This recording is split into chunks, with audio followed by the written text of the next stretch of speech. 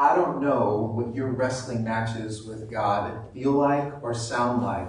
I don't know if you take God seriously enough to just go a few rounds with him. I don't know if that resonates with you, but some of us are so hungry for a sign. Some of us are so hungry for a presence, we don't know what to do with ourselves. Some of us are so wanting to search for God, but we look at all of these different avenues. And one of the most aggravating things in all the world is when God, who we believe his promises are true, we believe in the character and the nature of God, and God pulls up silent.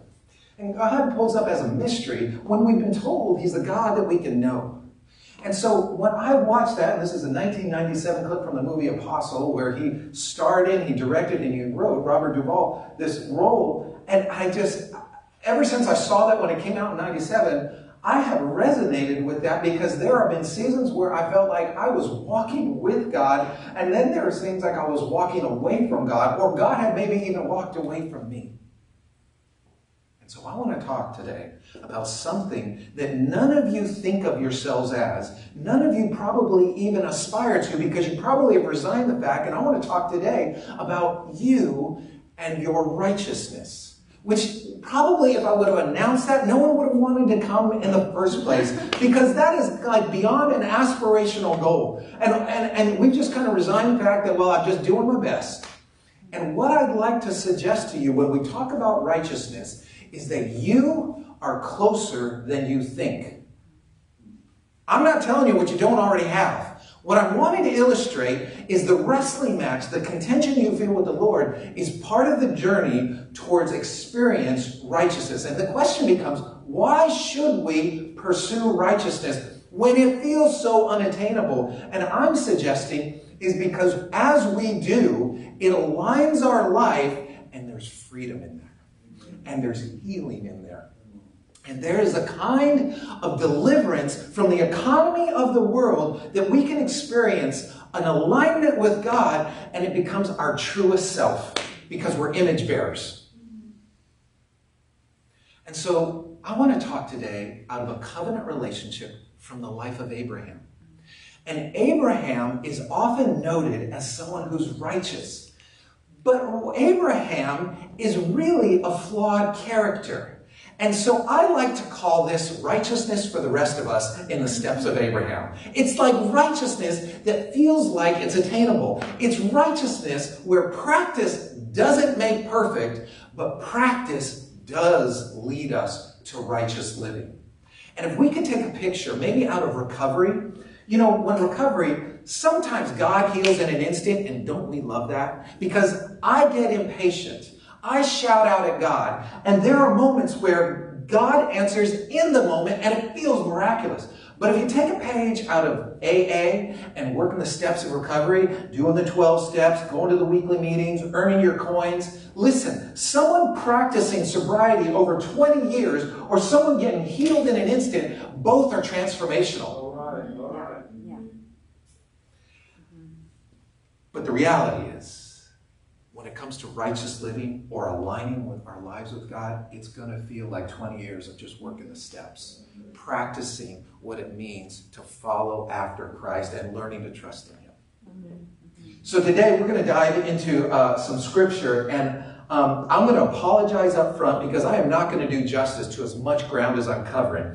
But I want to give you a 30,000-foot view of the life of Abraham. And the reason I want to do it this way is I'm going to give you a literary device that most of you would never experience in Sunday school. I had to go to seminary to figure this out. And that's not a brag. That's just like, oh my gosh, this makes so much more sense because I'm not a literary person and I don't understand writing styles and nuances. But I want to give you a 30,000-foot view because what it does is it starts to reveal what God's covenant relationship had. So the belief of Abraham was credited to him as righteousness, except he has all of these profound missteps along the way.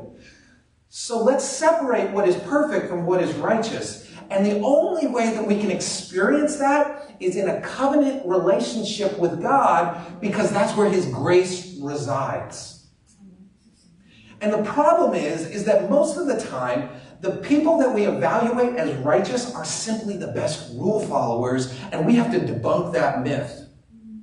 Righteousness is not about being a rule follower. And we're going to see that today. Now, there's a literary device, and I'll just explain it and then we're going to walk through the outline. It's called a chiastic structure.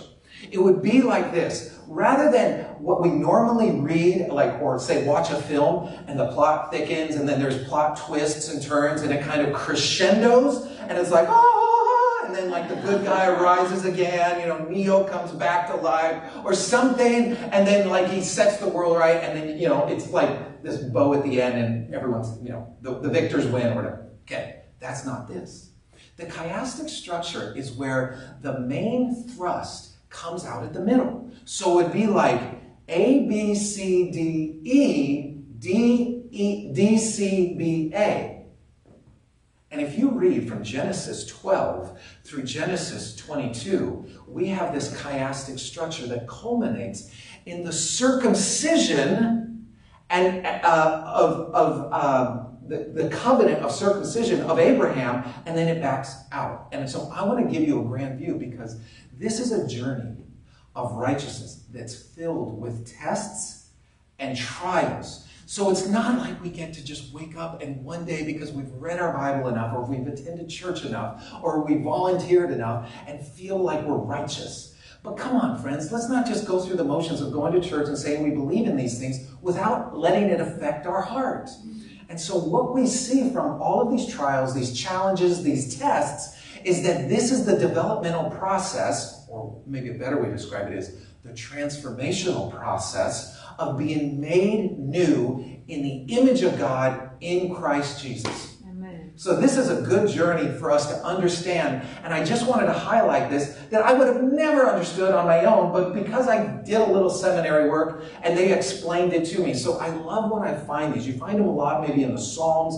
You find it's just clearly a literary device that they want you to understand what it actually produces. Now, this is what I call righteousness for the rest of us. So the first test we see coming out of his life is Abraham has this invitation to go. So Abraham, at this time he's not even Abraham, he's Abram, because there's a name change later, and that's significant. But he starts here, and God says, and by the way, he's already in the promised land, but it hadn't been promised to him yet. He says, go to the land that I'll show you, which there is going to be in every one of our lives, if we're going to follow Christ, an invitation, a test, a challenge of letting go. Have you had that test? Is there something that you treasure very near and dear, and God's inviting you to trust him by letting go? There's this thing that I have with my kids. Now that I'm an empty nester, I miss them so much. The problem is that they're such high-functioning adults. This is the problems I prayed for. And I'm needing to let them go and trust that the Lord is going to sustain me and provide for them, even though they're beyond my influence and my reach. I'm left to writing checks and giving talks. Hey, I love that stage of life. But here's the thing. When God says to Abram, go, you have to understand what that meant.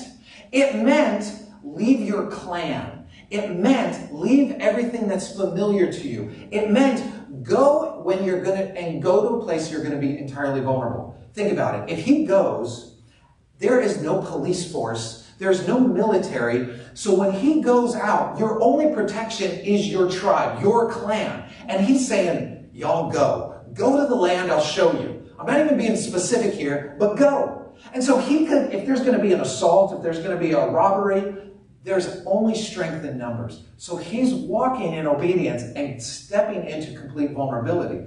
But also, there's no welfare system. There's no social security. So when he leaves his extended family, there's no one that's going to take care for him. So when God says, go and I'll show you where to go, he's really inviting him to this place of insecurity. Have you ever said yes, taken a step and going, I don't know how this story ends? Or do you feel like you need to measure out all of these things, get your ducks in a row, and then because that's not really faith. So he steps out with Sarah, his wife, and they go on this journey. And all I'm simply saying is we're all going to be challenged at different points in our life where we're going to be challenged with right living, with this alignment with God. Am I choosing to place my trust in you, or am I going to hold on because I've got control issues, because I've got perfectionism issues, because that feels too uncertain? Amen. So then he goes out. And right away, I mean, you've got to give him huge credit for this, where he steps out, and then he steps into the next thing where he goes where he says, but immediately, he's not trusting God. I mean, it was sort of like, God, I'm doing this for you. I'm walking back.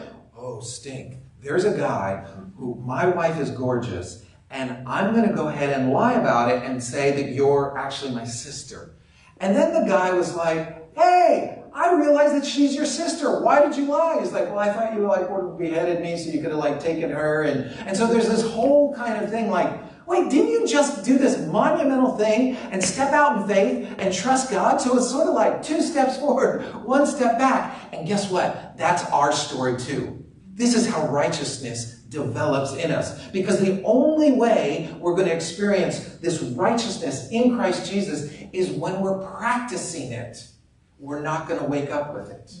And so he walks out, and kind of his first confrontation into this unknown journey is to lie about it, because I'm not going to trust God to protect me. I've got to apply sort of my cunning. I've got to apply my common sense. I know men. I'm vulnerable. I've got no clan. And so he concocts this story.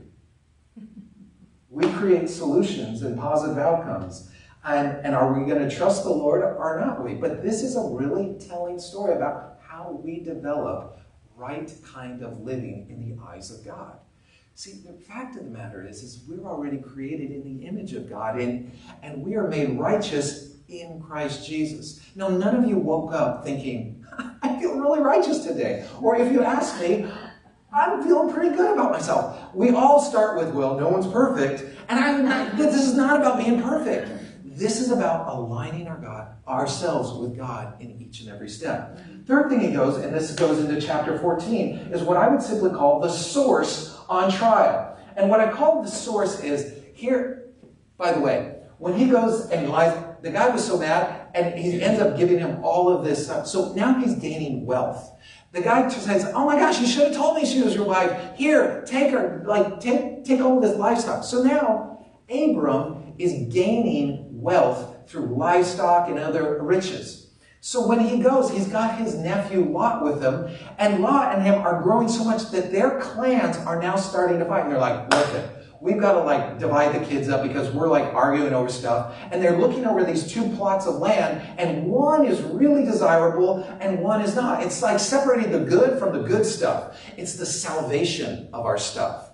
And who do we trust as the source with everything that we feel like we've earned or are entitled to? You want to talk about righteous living? Who's the source? You think you're so educated? You think you're so charming? You can close the deal? You can figure out and do the math? Or has God given you that capacity? See, righteousness in Christ Jesus starts when we recognize, oh my gosh, my smarts, my personality, my charm, my education, my experience, my health, it is rooted in who you are.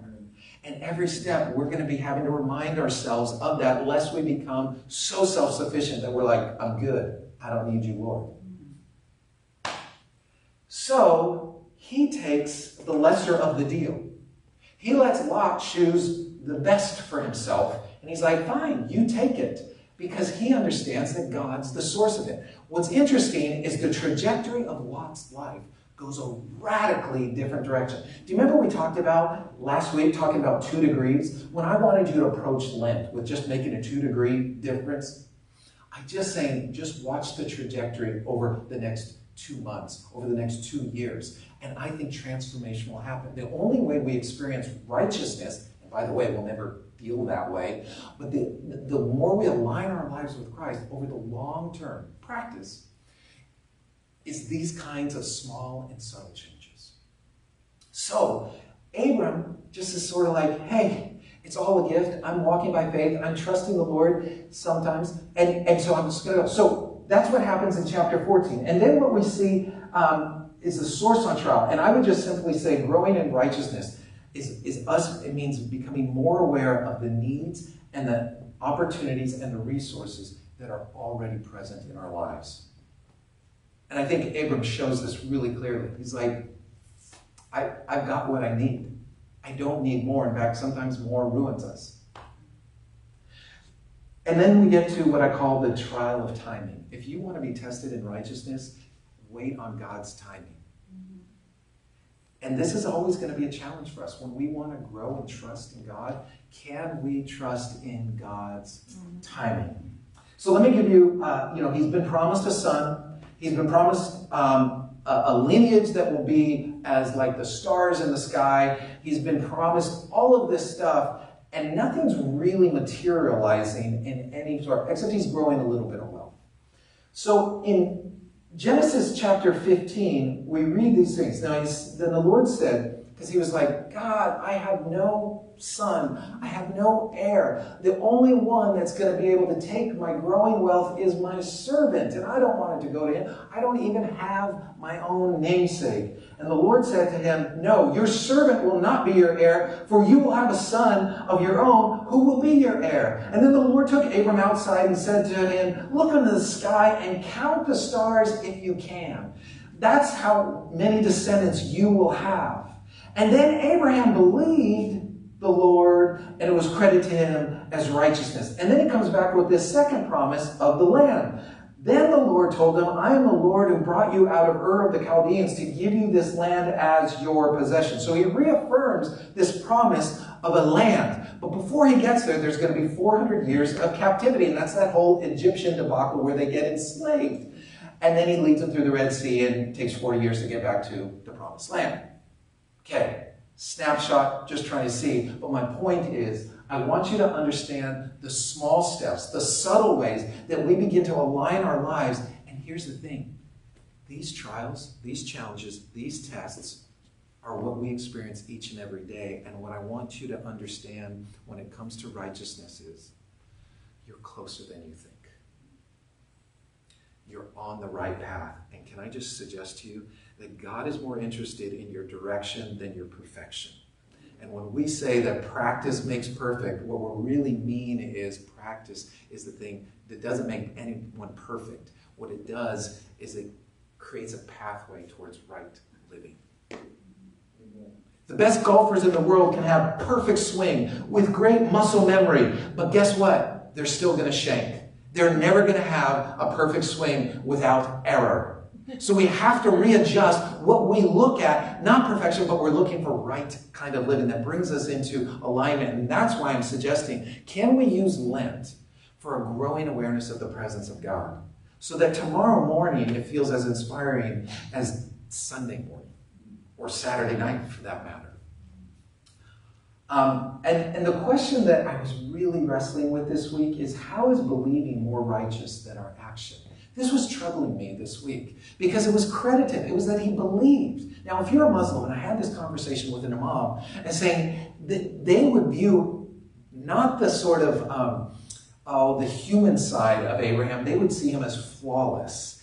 But his obedience was credited to him as righteousness. And so they're like, don't mess with Abraham.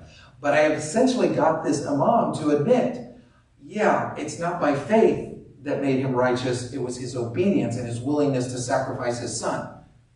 Okay, so now we have two worldviews of a religion based on performance and a religion based on grace. I choose grace because I can't attain that kind of perfection. Other than I maybe feel a little bit better than the next guy down the street. Okay. What I think happens is, because of our belief was more than just a mental assent or some kind of agreement, yeah, I believe that's true about God. His belief was seen in his trust and his willingness to move ahead through uncertainty and risk. Where does your hope lie? When you're staring at challenges, when you're staring at trials, when you're staring at tests, where does our hope lie? And so, again, righteousness isn't merely living rightly in the eyes of God if the only righteous ones are the best rule followers. Righteousness is recognizing that where God leads, God provides. And where God sends, God also goes. Amen. So then we get to the climax. of the chiastic structure. We get to this covenant of circumcision, which I don't have time to really develop, but I would simply say in this moment, and you can read Genesis 17 through 18, and there is this moment where he's got Ishmael, his son, that they had tried to manufacture this heir with a maidservant named Hagar, and he's 13 years old, and they do this covenant of circumcision, but they were visited by an angel. And this is where we have to do the math on it.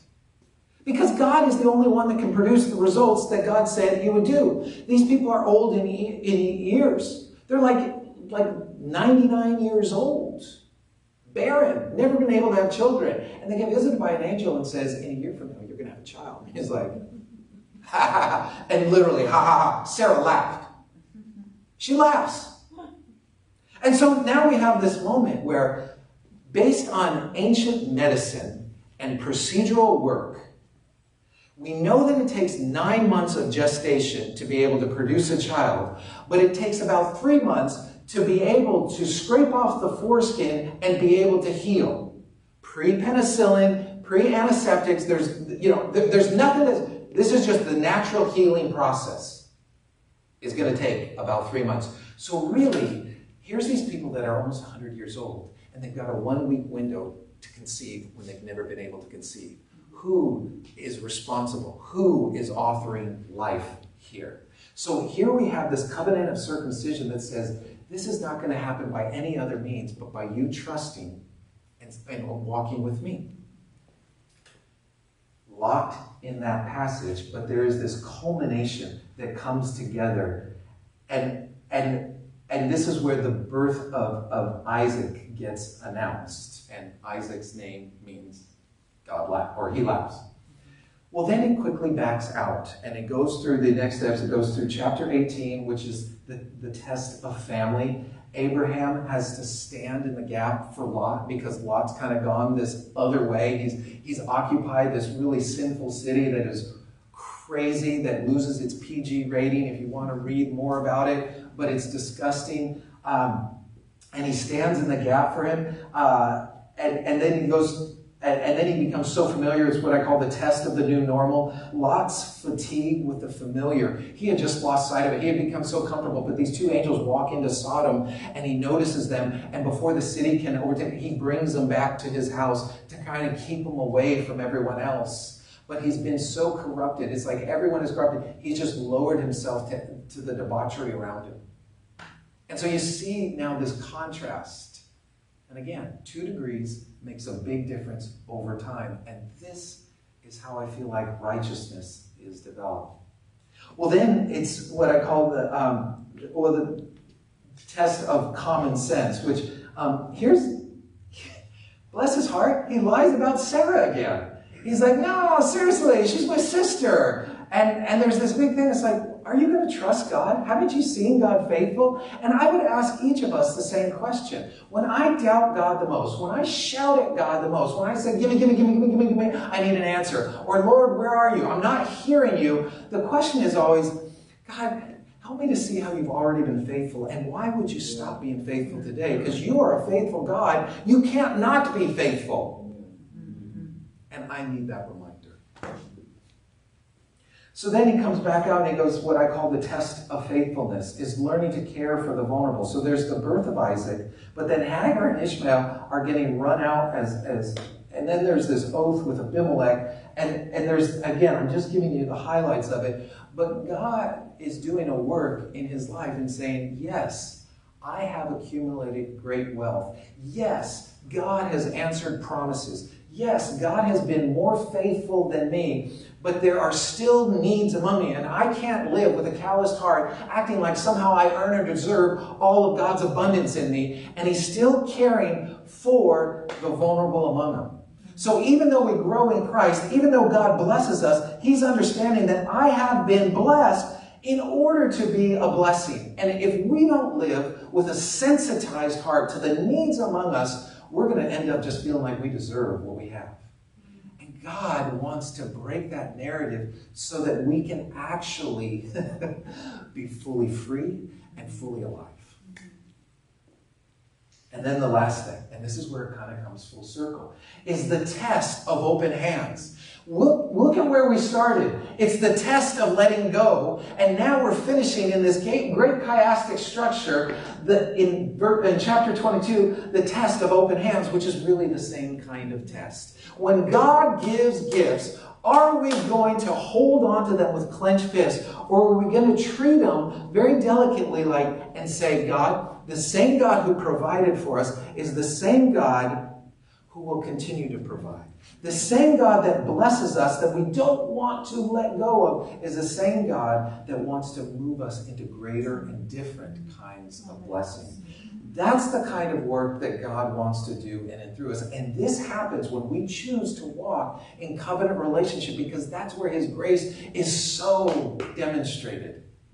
That we can take 2 steps forward and 1 step back. And again, my point to you is you are closer than you think. Practicing faith won't necessarily, will never make us perfect, but it can produce a kind of righteousness in us. So, time with God, and I would add, time with God in Christian community breeds righteousness that has a lot less to do with rule keeping. And some of you grew up where it's like, just show me the rules. Just show me what obedience looks like. And some of you grew up feeling kind of guilted into making the right choices. And this isn't that. There is this gracious kind of courtship that we're invited out of love into aligning our hearts so that our hearts begin to break for what breaks God's heart. We grieve for what grieves God's heart. And I would simply say that righteousness comes by faith in learning to trust. And righteousness is just found in small strides and subtle ways. We surrender and own our shortcomings. And it's what happens when we increasingly shift from being the center of our lives. Can I just ask you to bow your heads with me? And I just want to lead you through a kind of a prayer time. I just want you to think about what that means. I hope what you heard today is Pastor Dave said that I'm more righteous than I see myself. And I want you to own that. Not as something that I see in you, but God sees in you. And there is a sufficiency of a grace that we say, yeah, I'm not perfect, and I need grace. But no. I want you to understand God's grace for you. And on the far side of covenant relationship with God ends up in righteousness. It's not assumed, and it's certainly not automatic any more than a good marriage is after 50 years. But it's cultivated in next steps and subtle gestures. It's seen in selfless acts and growing in trust. It's saying, Lord, I don't have much, but I do have a heart that longs for you. So let this season of Lent draw you into His presence. Let there be a daily meditation so that you might yield more to the promise of the Holy Spirit of God. In what ways have you had to trust God and seen Him work? In what ways have you had, not chose, but you had no other option, you had to trust God and you see it work? Don't forget that. Speak to our hearts. In what ways are you being challenged to trust God because you cannot control outcomes? This is the fertile soil of righteousness. This is where the sufficiency of God's grace comes into play. This is where God becomes real, becomes more than just a belief statement. In what ways or areas of your life is it hardest for you to trust God?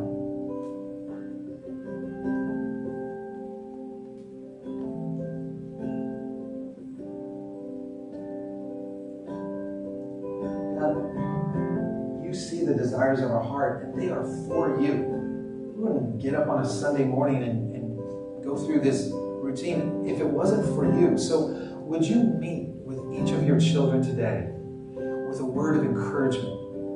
Add your grace to my words to make it understanding, but I pray pray that this larger view of Abram's life, where he goes through a name change and experiences a new identity, could be part of our story. And you have named us your own. You've called us to yourself. And we're closer than we think. So give us the strength in small and subtle ways to pivot, to respond to your prompts, to draw near to you,